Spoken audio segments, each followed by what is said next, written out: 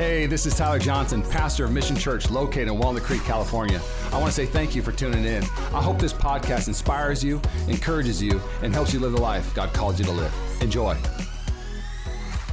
If you're brand new here, we actually started a series last week titled Jesus. I love talking about Jesus. He saved my life. A lot of you in here, he saved your life, changed my life. The life I have today, the marriage I have today, the joy I have today, the peace I have today, the fulfillment I have today, the contentment I have today, the breakthrough I have today, everything's from Jesus. So I like to talk about him a lot.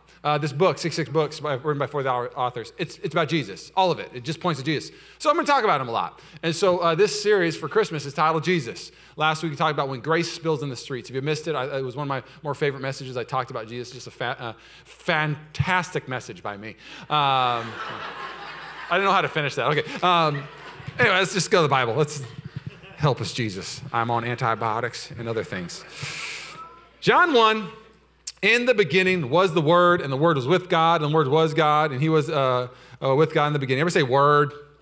Turn to everybody say Word. And that, like back in the day, it was kind of cool thing to say Word. Right now, as a family, I'm walking in the house, and I've been saying this, how you living? And Rachel hates it. I'll be walking like, how you living, girl? And she's like, I don't like that at all. I don't like it. Stop it. And so I don't know when like Word died or like what's up, but they all kind of go away. He was God in the beginning. Through him, all things were made. Without him, nothing was made that has been made. In him was life, and that life was the light of all mankind. The light shines in the darkness, and the darkness has not overcome it. Let's fast forward John 1:14. It says this, so the Word became human and made his home among us. Sometimes you got to read that verse and really realize what God did. Sometimes you just got to stop and say, hold on a second. The King of Kings left his throne where he was being worshiped to come to this earth, to be born in a manger and to be mocked and crucified for me. That is not a verse to just be read cavalier or casually. This is an amazing statement. He made his home among us. He was full of unfailing love and faithfulness, and we have seen his glory, the glory of the Father, one and only Son. Stop, let's pray.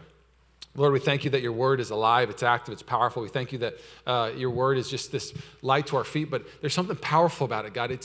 Your word says it's medicine to our soul. Your word says that it's the thing that can keep us from sinning, that can keep us upright, that can keep us from death. And so, Lord, I just pray that the word of God that just brings life. Lord, you're showing your word in Mark 4 that the word of God would have our life flourish more than we ever thought we could. So, Lord, may we learn from your word today because you are the word, Lord. We love you, we love you. And everybody said? I don't know about you, but raise your hand if you're married in the house. Married people, what's up, what's up, what's up? Single people, raise your hand. Take a look. You're welcome. You're welcome. Start a singles ministry. It's called Sunday. Anyways, I got married 7 years ago. Rachel and I started dating 10 years ago. And when you get married, you know what you find out? You were so different than your spouse, okay? Maybe that's just Rachel and I. And don't get me wrong, like when Rachel and I were dating, favorite person to hang out with. Rachel's so fun. She's awesome. But then you get married and you realize, wow, like we are different. Like I remember going to her family for Thanksgiving for the first time. And at our family, at least for Thanksgiving, we would get a bunch of appetizer things and we would just watch football and then we'd sit around the table and have a really awkward family dinner. That was our Thanksgiving, okay? Rachel's family, I go over to her house. And I'm like, all right, we're gonna watch football, right? So I turn on the football and I sit down and everybody's going to grab their cameras. I'm like, what's everybody doing with their cameras? And they're like, all right, Tyler, we're going to go on a picture walk. We're going to go take pictures of flowers. You want to come? No, I really don't want to come. No, I don't know what you're doing right now, but this is not how you do Thanksgiving, okay? Put the camera down. Just put it down. Just put it down. And so I stayed by myself in the house and watched football on Thanksgiving. It was our first Thanksgiving. I was learning how to be a good husband. The Tyler today would still do the same thing, but more finessefully make an excuse. Like, I'm allergic to sunlight right now. I would have figured something out. But yeah, so that happens. And then I remember us going on our first big vacation after our honeymoon, because our honeymoon was easy. Like, even dating honeymoon season is always like, where do you want to go? I don't know, where do you want to go? Well, just wherever you are is where I want to go. Like that kind of thing. And then the second vacation is like, what do you want to do? I want to go golfing. I'm going to go golfing today, all right? With or without you, I'm going golfing, So then the second vacation, I remember us going on vacation, and it was weird. It was one of our biggest fights and worst parts of our marriage ever. And the two biggest things we fought about in our marriage, I don't know about your marriage, but everybody has some different tensions. You got to figure out how to solve them or manage them. But ours was finances and vacation. So finances, why we fought a lot, was Rachel grew up with money. And so if she wanted, there was 3 things she wanted: she would get all three things, because that's what you do if you have money. Like, I'm going to go on vacation, I'm going to get the pony, and I'm going to get my new shirt. Problem solved. And then there's me. We had no money. And you're like, hopefully I can just get a toy on Christmas. That's literally, not to like paint the picture, but so then I grew up on a budget. Rachel had a great job at Sony. She's gonna go to she's gonna go to Europe. She's gonna buy a new camera. When you have money, you don't have to think about it, you know? So then we get married. She married a guy in ministry. I was like, hey, so what do you want to do? Do you want to go to Maui? Do you want to do this? Or want to do that? She's like, we're doing all three. I was like, no, we can't do all three. She's like, what? Like, this math does not compute. Like, what do you mean we can't do all three? And we had to figure out like a budget of me not trying to control and squash her dreams of enjoying the world, but also us being able to eat food every night, okay? So it was really a tough tension. So that was one thing, but then we figured out how to manage our finances, and I've actually become a little bit better at spending. She's become better at saving. It's really became a cool kind of thing. And so then we go on vacation though, and it was weird, like, you know, we were in Maui, and Rachel wanted to drive the road of Hana, like the whole road of Hana at Maui. It takes like all day. But then after the road of Hana, she wanted to drive to the volcano all on the same day. Okay, if you know this is like 14 hours of driving, looking out, taking pictures. It was one of the worst days of my life, okay? On vacation. And and what happened on this vacation, if I'm being honest too, is I'm in the car, we're driving around, we're looking at all these things, and Rachel coined this term from, I think, this event or another one. She started calling me 10,000 pound Tyler. Okay, and if you know what 10,000 pound Tyler is, if you have a kid, it's when your kid's like at a toy store and he doesn't want to leave, and they're like, come on, let's go. They're like, nah, you should try to pick him up, and they're like, oh, and like you're trying to carry him, and they're like, I'm not leaving, I'm not gonna go. And they're like, how did this kid that's 70 pounds feel like they're 1,000 pounds, you know? Well, I would act that way emotionally, okay? And so we would go to places on the, on our vacation, like, well, I just really want to go see this waterfall. It's only 5 hours in this little road. We got to go see this waterfall. And so I'd just be driving there the whole way like this. But then secretly thinking like, I'm the greatest husband in the planet. Like, I took a vacation to drive down this road. You're welcome, you know? And then we left that vacation like, man, we can't spend life this way for the rest of it. This is going to absolutely destroy us. And so I remember us like figuring out like what we could do to fix it. And we came up with this mechanism called your day, my day, our day. And some married couple was like, God bless you, we need that. You know what I'm saying? I literally heard like pain in that. Yes, finally, something. So your day would be, if we're gonna have an adventure day on our vacation, or even once a week we try to do a date day and have an adventure day, what your day would be like, okay, babe, what do you wanna do today? And Rachel would be like, I wanna go to Monterey, and I wanna go to the missions where Juniper Serra started the missions. A lot of you don't know what that is because it's super boring. But what it is, to be honest, like Rachel had my family visiting one time, and she's like, do you guys wanna see the mission history in Monterey? And my dad was like, nobody cares, Rachel. I was in the car. And she's like, that's really mean, Bob. In-laws, you can't pick them, okay? And so if you're asking me what I want to do in Monterey, one of the golf capitals of the world, I want to golf. But Rachel, she wants to go see the missions. So what we've decided is if it's your day, we act like it's like the best idea. Like I act like it's my idea. Like she's like, do you want to go to the missions today? I'm like, do I want to go to the missions today? Juniper Serra, let's go, you know? And then you walk around there and it's like sunset heart hands, take a picture, you know? I become Instagram boyfriend during that time, okay? Take pictures of all these things I would never take pictures of, and like selfies we never do. And now, Rachel's day, I'm not 10,000 pound Tyler, I'm the best husband on the planet, you know what I'm saying? Now on my day, we going golfing. And now Rachel, I'm like, hey, you wanna go golfing? Do I wanna go golfing? So she rides in the golf cart, she finds golf balls for me, she tells me good job. Sometimes she doesn't know golf etiquette very well, so I'll hit a couple, I was playing a course with a lot of trees, and like on the 7th hole, she goes, are you trying to hit the trees? No, sweetie, I'm not trying to hit the trees. That's not how you play golf. I'm just terrible, okay? So we figured out your day, my day, and then we figured out another one called our day. And our day is something we both enjoy doing, and we both feel like our tank was filled up that day. It's been an amazing thing. So if you're a married couple and you're trying to figure out, hey, how do we do that? You're welcome. Your day, my day, our day, for free. Now, that's marriage. But when you get saved, can I just let you know something real quick? You and God are a lot different. Like me and Rachel were a lot different, but you and God are like really, really, really different. Okay, like how angry you get, he's slow to anger, you know? Like how much you love and how he loves, how he wants to spend his day with you and how you want to spend your day with him. There's a chasm there a lot of the time. And so what happens in this Christian walk is we literally, maybe organically or intuitively, we start creating your day, my day, our day with the Lord. Sunday, it's your day today, Lord. I'm gonna give you today. Today's your day. But Monday, you start going, today's my day. I got to take care of me, you know. And then Tuesday, it's my day today. Wednesday, that's my day today. Thursday, my day.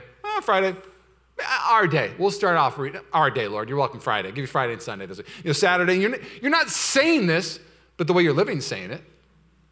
And then Sunday comes around. Okay, God, actually NFL playoffs. It's not your day. Sorry, God. My team never makes playoffs. Sorry, God. In 2 weeks, it'll be your day again. And then finally, can I just submit to you that at the end of this message, my prayer is that the Word of God would convince you that there's no better decision to make every day His day. To make every day you wake up and go, God, your day is the best day that I could ever live. My life with you is the best day I could ever live. Oh, but it's a chasm to get there. It really is. There's things that I never thought I'd like until I married Rachel that I really enjoy. It's weird when you marry somebody. I don't know, but who's the person who you won't try anything? Like, hey, you want to try the sushi? Gross. Hey, you want to try the sashimi? Like, I just never would try anything. I'm that kind of guy. And then you marry Rachel and she wants me to try everything. And I found out I was missing out on a lot of things. Same with the Lord. Lord's going to have you try things you never thought you'd try. Have you tried forgiveness? Have you tried serving? Have you tried generosity? Things you maybe never had tried, but you realize it's the way that you were created to live. Let's look at this now. That's just the opening illustration, and we got 22 minutes. Here we go. So what's going on in this time of history? So I just read you this verse in John 1, more famous verses. In the beginning was the Word was God, Word was with God, Word, all these kind of words. The Greek word right there is the word logos, or can pronounce logos. Either way, you're fine. You're pronouncing it correctly. So logos or logos. Now, why is that important to this teaching today? Well, at this time in history, the people were obsessed with trying to figure out, why am I alive? Why is there breath in my lungs? Why am I on this planet? Why was I created? What am I built to do? Why am I alive? What's the meaning of life? And the term they would use was logos. What is the logos? What is the divine reason why I'm alive? So everybody was searching for the logos in life, the logos of life. What is my logos of life? And so the greatest minds would give their life to figuring out the logos of life, the word of life, the meaning of life. This word would be logos. And so these two big groups kind of rose to the top. Some universities were created to figure this out. Greek philosophers were dedicated to this. And so one of the groups was called the Epicureans. And the Epicureans were this group that at the end of all these years of giving themselves to figuring out, why am I alive? This is what they landed with. There's no reason why you're made. Just live for pleasure. You have this many years on the earth, just pleasure. Just like you can enjoy pleasure, so just have a lot of pleasure. And so they just live for pleasure. And then there was another group that rose to the top, and they were the Stoics. And the Stoics were a little bit more nobler. The Stoics were like, okay, here's why you're created. There is no reason. Okay, great. Both of us gave no reason. That's great to hear. They said, but we should be noble. We should be generous. We should have right and wrong. And so you have the Stoics and the Epicureans giving people the answer of why they're created. And both of them were just found wanting. They were so lacking. And so when you read this verse, you got to understand this. John 1 is not some kind of soft verse. It is this declaration. In the beginning was the reason for life. His name is Jesus. In the beginning was the reason for life. He is the reason for life. The reason for life became man among us. The reason for life came to dwell among us. So what he's saying is, guess what? The reason for life, the why you were created, it's not a place, it's not a position. The logos is a person, and his name is Jesus. Yeah. Can I just give you a heads up real quick? Contentment will never be found in a place or a position. Contentment is only found in Jesus. Fulfillment is never found in a position or a place or a position. No, it's never found. Fulfillment's never found there. It's found in a person. His name is Jesus. I'm gonna triple down. Can I triple down? Flourishing. If you want to flourish in life, it's never found in a place or a position. It's only found in the person of Jesus. This is a declaration of all declarations from the Word of God to you. It's saying if you want to get this real quick, you need to understand something. You will never know the meaning of your life. You'll never know why you're created. You'll never be fulfilled. You'll never be content. You'll never actually flourish until you actually realize that you were created for Jesus, to love Jesus, to serve Jesus, to worship Jesus. This is the declaration in John 1. Now, if I could just be honest, what does that apply to us today? Because we don't have a university of Stoics or a university of Epicureans. We don't have that. But I would say in the church today, we have Christian Epicureans and Christian Stoics. And a Christian Epicurean is somebody who sees Jesus as a supplement. You come to church and you want to use Jesus to get to a place or a position or a place financially. And you can spot a Christian Epicurean pretty close. And they're pretty easy to spot. Because here's the language of Christian Epicurean. I gave God everything, and I still don't have the new promotion. I gave God everything, but for some reason, I'm living here instead of there. Instead of this, I got that. I gave God this, but he's not giving me this. So you're frustrated with Jesus, not because he's not a person. You're frustrated because you thought he was a vehicle, a car that you could get in and drive wherever you wanted. He is not a vehicle to be driven wherever you wanted. He is a person to have a relationship with. And once you have a relationship with him, he'll take you places you never thought you could go. And so the Christian Epicurean in the church today is really kind of the supplement Christian. You know, a little post to make you feel better, little tagline. You know, like people meet you and like when they're going through something hard, you just give them a little tagline and they walk away. And you're like, oh yeah, the quote saved my life, thank you. And then there's Christian Stoics. Christian Stoics are in the church today, and they think the way that we have church become powerful and the way church should be done is right or wrong. They find their preference. Church should be a noble way, and this is how church is done, noble, and they literally have their list of right and wrongs. But can I just be honest? Christian Epicureans and Christian Stoics fall drastically short of changing the world. They don't change the world. A Christian Epicurean, if I could just use this kind of illustration, it'd be like somebody's drowning in the ocean, okay? And a Christian Epicurean, like somebody's drowning, like, oh my gosh, you're drowning. You know what you need? Here's a quote that I read yesterday. It's fantastic. It helped me get through my Monday. They don't need a quote. They need a savior. How about this? You throw them like a pool toy. You're like, hey, have fun swimming in the water with your pool toy. I don't need a pool toy. I need a savior. I am drowning. I don't need some feel-good little thing. I need the power of God to reach into my life and take me out of the depths of hell. That's what I need. But all you're giving me is a little pool toy. That's what a Christian Epicurean does. Christian Stoic, if I'm just being honest, is a little worse, okay, just for me, because here's why. Christian Stoic, the person's drowning, they take out a swimmer's manual and toss it to them in the water, like, read this, learn how to read it, and then you won't drown to death. Good luck, you know, and they're like, they're just like trying to read it. Like, they don't need a swimming manual, they need a lifesaver, and his name is Jesus. If I'm being honest, outside these walls, inside these walls, marriages are getting destroyed, mindsets are being destroyed, lives are being destroyed. It's so dark today in our culture, and what I love about this, John 1, it says the word, it says, the light came into the earth and the darkness will not overcome it. And so the problem is this world does not need a Christian Stoic to tell them what's right or wrong. This world does not need a Christian Epicurean to tell them the nice little pick-me-up thing. They need the power, the Spirit of God, the Holy Spirit, Spirit-filled Jesus to say, you can be saved, you can be changed, you can be set free, you can be healed. That's what they need today, okay? Is this making sense at all?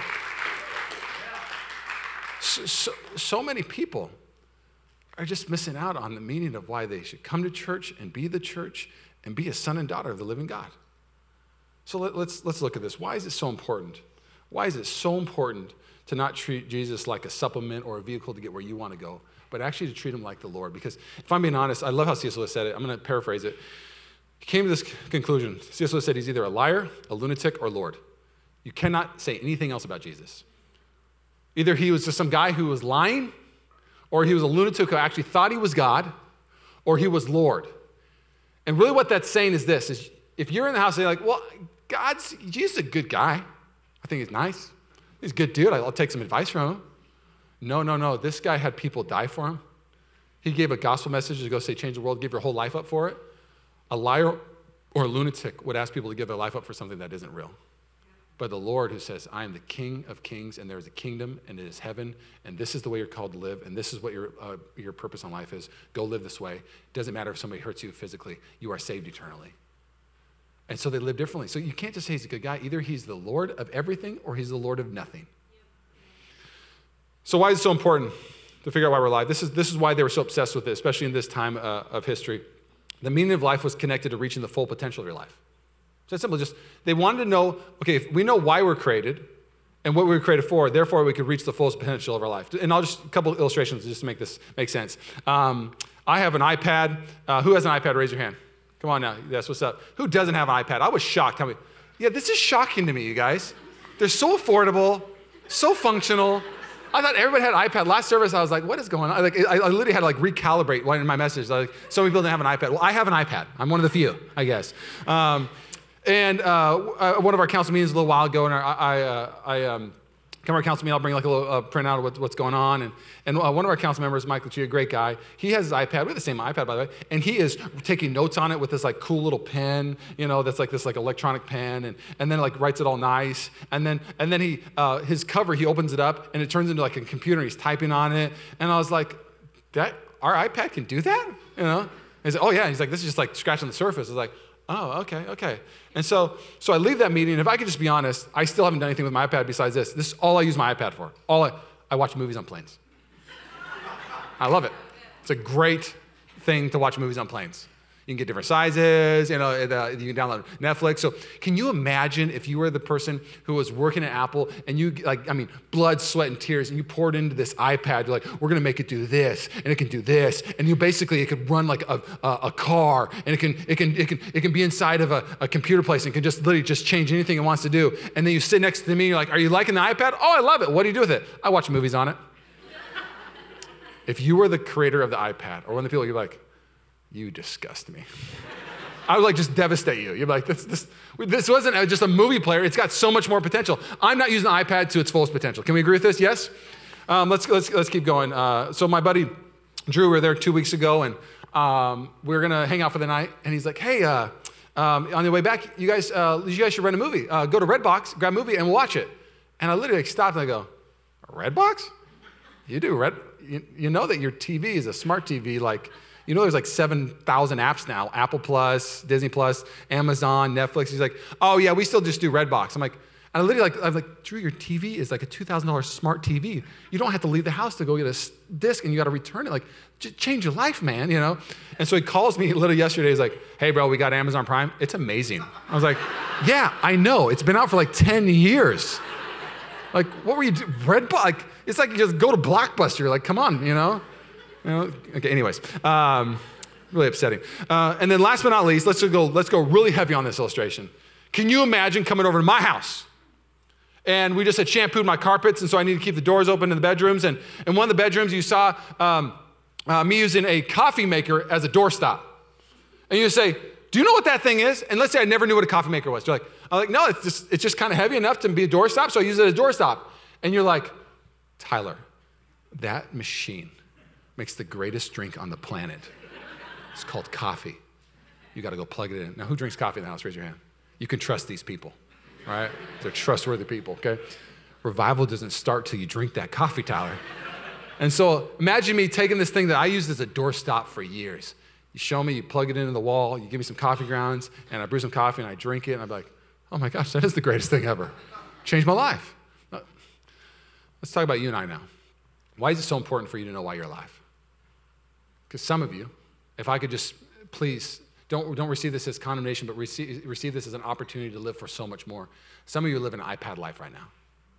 If the creator of the universe literally asks you what you do with your life, entertainment, can't wait for the next movie to come out, can't wait to just have another fun Friday, and all you're thinking of for your life is to be entertained by pleasure and things of this world. And the creative universe, you're built for so much more than just to be enjoying entertainment. Entertainment's not bad, but that's not why you're on this planet. You are built to change the world. I have so much purpose for you. There's so much potential in who you are, and you're using your life just to enjoy entertainment? Oh, no. I did not die on a cross for this. Now, can you imagine the smart TV one? Oh. That you look at your life and you go, man, I'm going everywhere else to find what is already in my home. I'm going to different places to go rent things which I've already had purchased for me by the King of Kings and Lord of Lords. I don't have a $2,000 TV. I have the Holy Spirit. I have the Word of God, and I'm going to other places to find peace and fruit and everything else, and I'm trying to rent it out through relationships and hobbies, and God's saying, what are you doing? It's right here in your life. Try it. It's called me. I am Logos. And if I could really be a little intense real quick, some of you are living in a doorstop life right now. The creator of the universe gets to decide why you were created, nobody else. And some of you, the way that you allow people to treat you in relationships, they're treating you like a doorstop. They are using you. You are not built to be used by this world. You are not built to be trampled on by this world. You are not used to be spoken to in a way from this world. You are not. Revival starts with you. You are not a doorstop. You are a revival maker. Is this making sense at all? So let's keep going with this. I wrote you guys some poems. Well, that was mean. Well, when somebody tells you they wrote you a poem, you're never supposed to laugh, okay? So first service didn't laugh. They were excited. So first one, what's going on in history? Second point I had is why is it so important to find out why you're alive? Third one is who are you going to figure out why you're alive? Who are you going to give authority to? I think this is a decision you should really process. This is a big decision in your life. You should really sit there and process who was the authority of my life. and why you were created. Now let me just share the poems and this all makes sense. So I got 2 poems. Let me just read them to you. First one. Oh, how I want thee. I want thee in winter. I want thee in spring. I want thee in summer. And I want thee in fall. But they tell me you're not good for me. That's my first poem. I don't know why I used thee a lot. It just sounded really poemy, okay? Second poem. Everyone else delights in thee, but I can't stand thee. You give health to others, but you would destroy me. These are my 2 poems, okay? Now, if you want them afterwards, email it to you. You want to enjoy them, put them on plaque, you can have them, okay? Now let's just, I don't know if the applause hurt my feelings more or the laughter. Like, oh, you did it. You wrote a poem. Good job, little buddy. Yeah, that's what that felt like. All right. So let's say I take these 2 poems and I put them in a classroom. And I put them in a classroom and there's 30 fifth graders in this classroom with these 2 poems. And the teacher says, what do these poems mean? Why were they written? What's the purpose of these poems? What is the significance? What is the author of this poem trying to say? And so picture 30 fifth graders, and finally 20 of them land on, it's gotta be, the first one's gotta be the love of his life. But she's kind of bad for him at the same time. She maybe is a 2-timer, so he loves her, but she's just not a good girl. So 20 land on that. The other 10 could like some just weird ideas of what the poem's for. But they all land on, it must be a girl that hurt him, because you're not good for me, okay? It's like a Taylor Swift song. Okay, anyways, and then the second one, they're like, ooh, this one's even more intense. Like the people delight in you, but you would destroy the other person. You know, everyone else delights in thee, but I can't stand thee. You give health to others, but you would destroy me. Like, what is this? Oh, it's just so deep. What is he saying? You know? And so they land on something else. Like, let's say it's about a girl again. Okay, boom. Which, if I'm being honest, a lot of times when we think we're created just to go find a spouse. You know, that's what movies show us. Like, we kind of landed like, I think that's about it. No. So class finishes up, 20 kids decide, 21 kids decide on this, and they say, well, this one's about a girl, this one's about that. But what if the author of those poems walked in the classroom, all the fifth graders? All right, guys, I'm gonna tell you what these poems mean. First poem, when you're hearing it, I need you to hear, because my nature will tell you what the poem's about. My nature will tell you what it's all about. And here's what I was saying when I said, oh, how I want thee in winter, I want thee in spring, I want thee in summer, I want thee in fall, but they tell me you're not good for me. You know what I was writing about, kids? Pizza. I love pizza. And my buddy Cole, a couple weeks ago, I told him I've been working out, haven't lost a lot of weight, what's going on? He told me I can't outrun my fork. That's how this poem was birthed, okay? I told Cole, I said, Cole, you've lost, I don't know how many pounds, I've only lost 1 pound. What's going on, man? I literally have an app. It told me I've burned 20,000 calories, but I've only lost 1 pound. What's going on? He goes, you can't outrun your fork, Tyler. You can't outrun it. And I was like, pizza. Oh, how I want thee. But I cannot have thee. They say you're not good for me. Anyways, okay. So the first one's pizza, okay? Second one, I mean, we were like, what is this? Everyone else delights in thee, but I can't stand thee. You give health to others, but you would destroy me. You know what that's about? Chicken. Everybody else is like, you know what? When you're getting fit, eat a lot of chicken. It's high protein. I'm like, okay, fine. You can have the nutrition. If I eat chicken, I'll die. I'm allergic to chicken. Anaphylactic shock, I'll die. It will destroy me. So now the author of the poems comes up and clears up everything for the fifth graders. Can I just show you throughout Scripture what God says about you? He says you're his masterpiece. He says he's the author and the finisher. He says he's the one that designed you. He's the creator of you, all these things. And if I could just, you got to choose what seat you're going to listen to real quick. When you look at your life and why you're created and why you're here, you are either going to listen to culture, which is like a bunch of fifth graders trying to decide you as a poem why you're created. Or you can go to the creator of the universe who is sitting on his throne that knitted you and said, I am the reason why you're created. I am the meaning of your life. I wrote you, I designed you. Do not listen to somebody guessing why you were created. I'll tell you exactly why you were created. I'll tell you why you have breath in your lungs, why you were birthed at this moment. This is an amazing moment for some of you. Some of you have listened to the fifth graders say, you know what, why you're alive? Because you're a good administrator and you're good at administrating things. That's why you should be alive right now. You know what, you're a good mom, which again, these are all great things. And so you're alive just to be a mom. No, a mom is a great thing. But if you find that's the only reason why you're alive, you're going to find yourself not fulfilled or content. Maybe for a season. But if you go to the Word of God and read in the beginning was the Word was God, Word was with God, logos, meaning, it will change the way you see yourself, change the way you see life, because this masterpiece that God created, you don't define it, he defines it. If I'm just being real, the two biggest things that set the church apart in the early church, two things, was generosity and purity. Boom. They couldn't believe how pure the Christians would be, that they would want to wait till they were married. You want to know why they want to wait till they're married? Because the Bible says that God created sex, and sex is for marriage, not outside of marriage. So either listen to the fifth graders and say you can date and do this way, or you can do it the way God created it for. It's to bring two people together in a marriage and unify them. And so in Acts, like the two big things that, like, gosh, like nobody treats women like that besides Christian men. Nobody does. All the other men in the culture, they treat them like cattle, if I'm just being honest. At this time, cattle to be used and to be traded. But Christian men, they treasure women. And they actually talk about looking at them like a sister if they're not married to them. They actually honor them. What is this kind of man? It's a Christian man, and God defined it for me, not the world. This is, somebody wants a Christian man. Come on now. Pray. Come on. Let's keep going. Come on, worship team, come up here. I just have this burden, but it's not a bad burden. But as we pastor this church, Rachel and I, as we get to really just steward, there's only one person in charge here, and his name's Jesus, in discussion. And as we steward this, I keep going to his word. And I read his word, and I just go, man, like, the God that I read about would transform cities, would transform families, would transform selfish people to selfless people, transform gossipers to worshipers, transform selfish people to the most generous people. God, that's what you do. And we're seeing it happen at Mission Church. I'm seeing it. But I just have this desire, as our church gets bigger and bigger, culture is reproducing who you are. And as we go on, the world does not need Christian Stoics or Christian Epicureans or a weird definition of why they're alive or not their life. They need a Jesus sold-out believer who goes, I know what my life is about. You ready for the answer? Super deep. Here we go. The reason why you're alive, Jesus will show this throughout, from Genesis to Revelation, is simply this: for a relationship with him. Well, Tyler, that doesn't, I need more. Can I ask you why you need more? Does your flesh need more? Because your flesh will always need more. But your spirit leads to the idea of, wow, you're telling me that what my spirit, my soul was created for can spend the rest of its eternity with its creator? Now, let me just share an illustration with you, and I'll hope this will make sense to finish. The more and more you fall in love with the Lord, the more and more you become a Christian, here's what the things that you'll realize. It's not about what you're eating, but who you're eating with.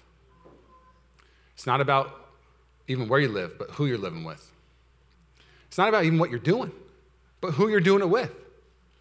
This is what, when you really start to live the Christian life, you'll start to realize that positions don't matter. They really don't. Like positions, like titles, they don't matter. They don't fulfill the soul. Where you live, that's not the kicker. That's not what's going to fulfill the soul.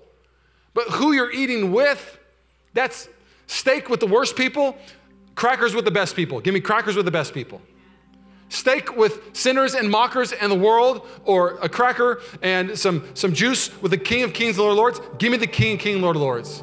We'll have more fun. I'll be more fulfilled, more joy-filled. My spirit, my posture, I'll feel fantastic after that meal. And so if I could just be honest, have you ever been with somebody who's just VIP? Like you just get into doors you never thought you could get into. I remember being a VIP person for about 6 months of my life. I was so important. I was going to Bible college at this time, and I was in LA, and when you're going to Bible college, you don't have a lot of money, so we had annual passes to Disneyland. I was going to Bible college in LA, and they were doing this thing called the Year of a Million Dreams. The Year of a Million Dreams is this thing where you'd walk into Disneyland, and they basically would pick somebody randomly and say, have you ever dreamt of having Disneyland all to yourself with your friends? And you would answer, yeah, that's a dream of mine. And they're like, your dream has come true. We close the park at 7 p.m. and California Adventure is yours from 7 to 10 p.m. with you and 3 friends. That would be like something they would give to you. Like, that's amazing, okay? If you're not like Elon Musk who can rent California Adventure, this is the only way it's gonna happen, okay? So I am this tall, kind of goofy guy, and I kept on getting picked for the Year of a Million Dreams all the time. Like, I got to go in the park all by myself with some friends. I got another one that said, have you ever dreamt about going to the front of the line of every ride? And I was like, yeah, here is a pass, wear it on your chest. You're a very important person today. You can go to every ride, go to the front. It's the ultimate fast pass. And I put it on, and here are for your 3 friends. And everybody's like, Hey, and if I could just rewind a little bit, everybody, all my friends who are going to college were like, okay, we got to figure out, is there a time of day they give it out? Is it like the morning? Is that when we should go so we can get the hack? You found out they would get it all throughout the day. So it wasn't when. Okay, maybe it's like how, like you're asking, like should you look for people, make eye contact with people? It wasn't when or how, it was who you were with. And what I mean by that is, put this picture up of me real quick. This is what I pictured. I feel like this is me in crowds, okay? Just gonna be honest, okay? I feel like for some reason I am this tall, big bird guy, and so I'm walking to Disneyland a lot, and I can just picture from like 200 feet away, like the Disneyland person going, right there, that guy. I like something about that guy. That guy needs to have some Disneyland Park by himself. And so what would happen is we would go to Disneyland, but people I didn't even know would be like, hey, Tyler, you want to go to Disneyland on Friday? I'm like, I don't even know you. Like, well, we should hang out. Why do you hang out with me? I hear when I'm with you, it's an awesome experience. Like, life's better. Like, Disneyland, I heard about, you've got it like 5 times. 5 times I got Disneyland dreams. 5, it was unreal, okay? TD, pastor in Oklahoma, can attest to this amazing testimony in my life. Frankie could also attest. He was another guy we'd always hang out with. And it's fascinating, like, the thing that I got from that picture, and I hope you can get this, is the word got out, if you go with me, you're gonna get to the front of the line. If you go with me, you're gonna get to places you never would get, because I just had this look to me, I guess. It's the Big Bird look. Now, I hope this illustration makes sense. It made sense to me.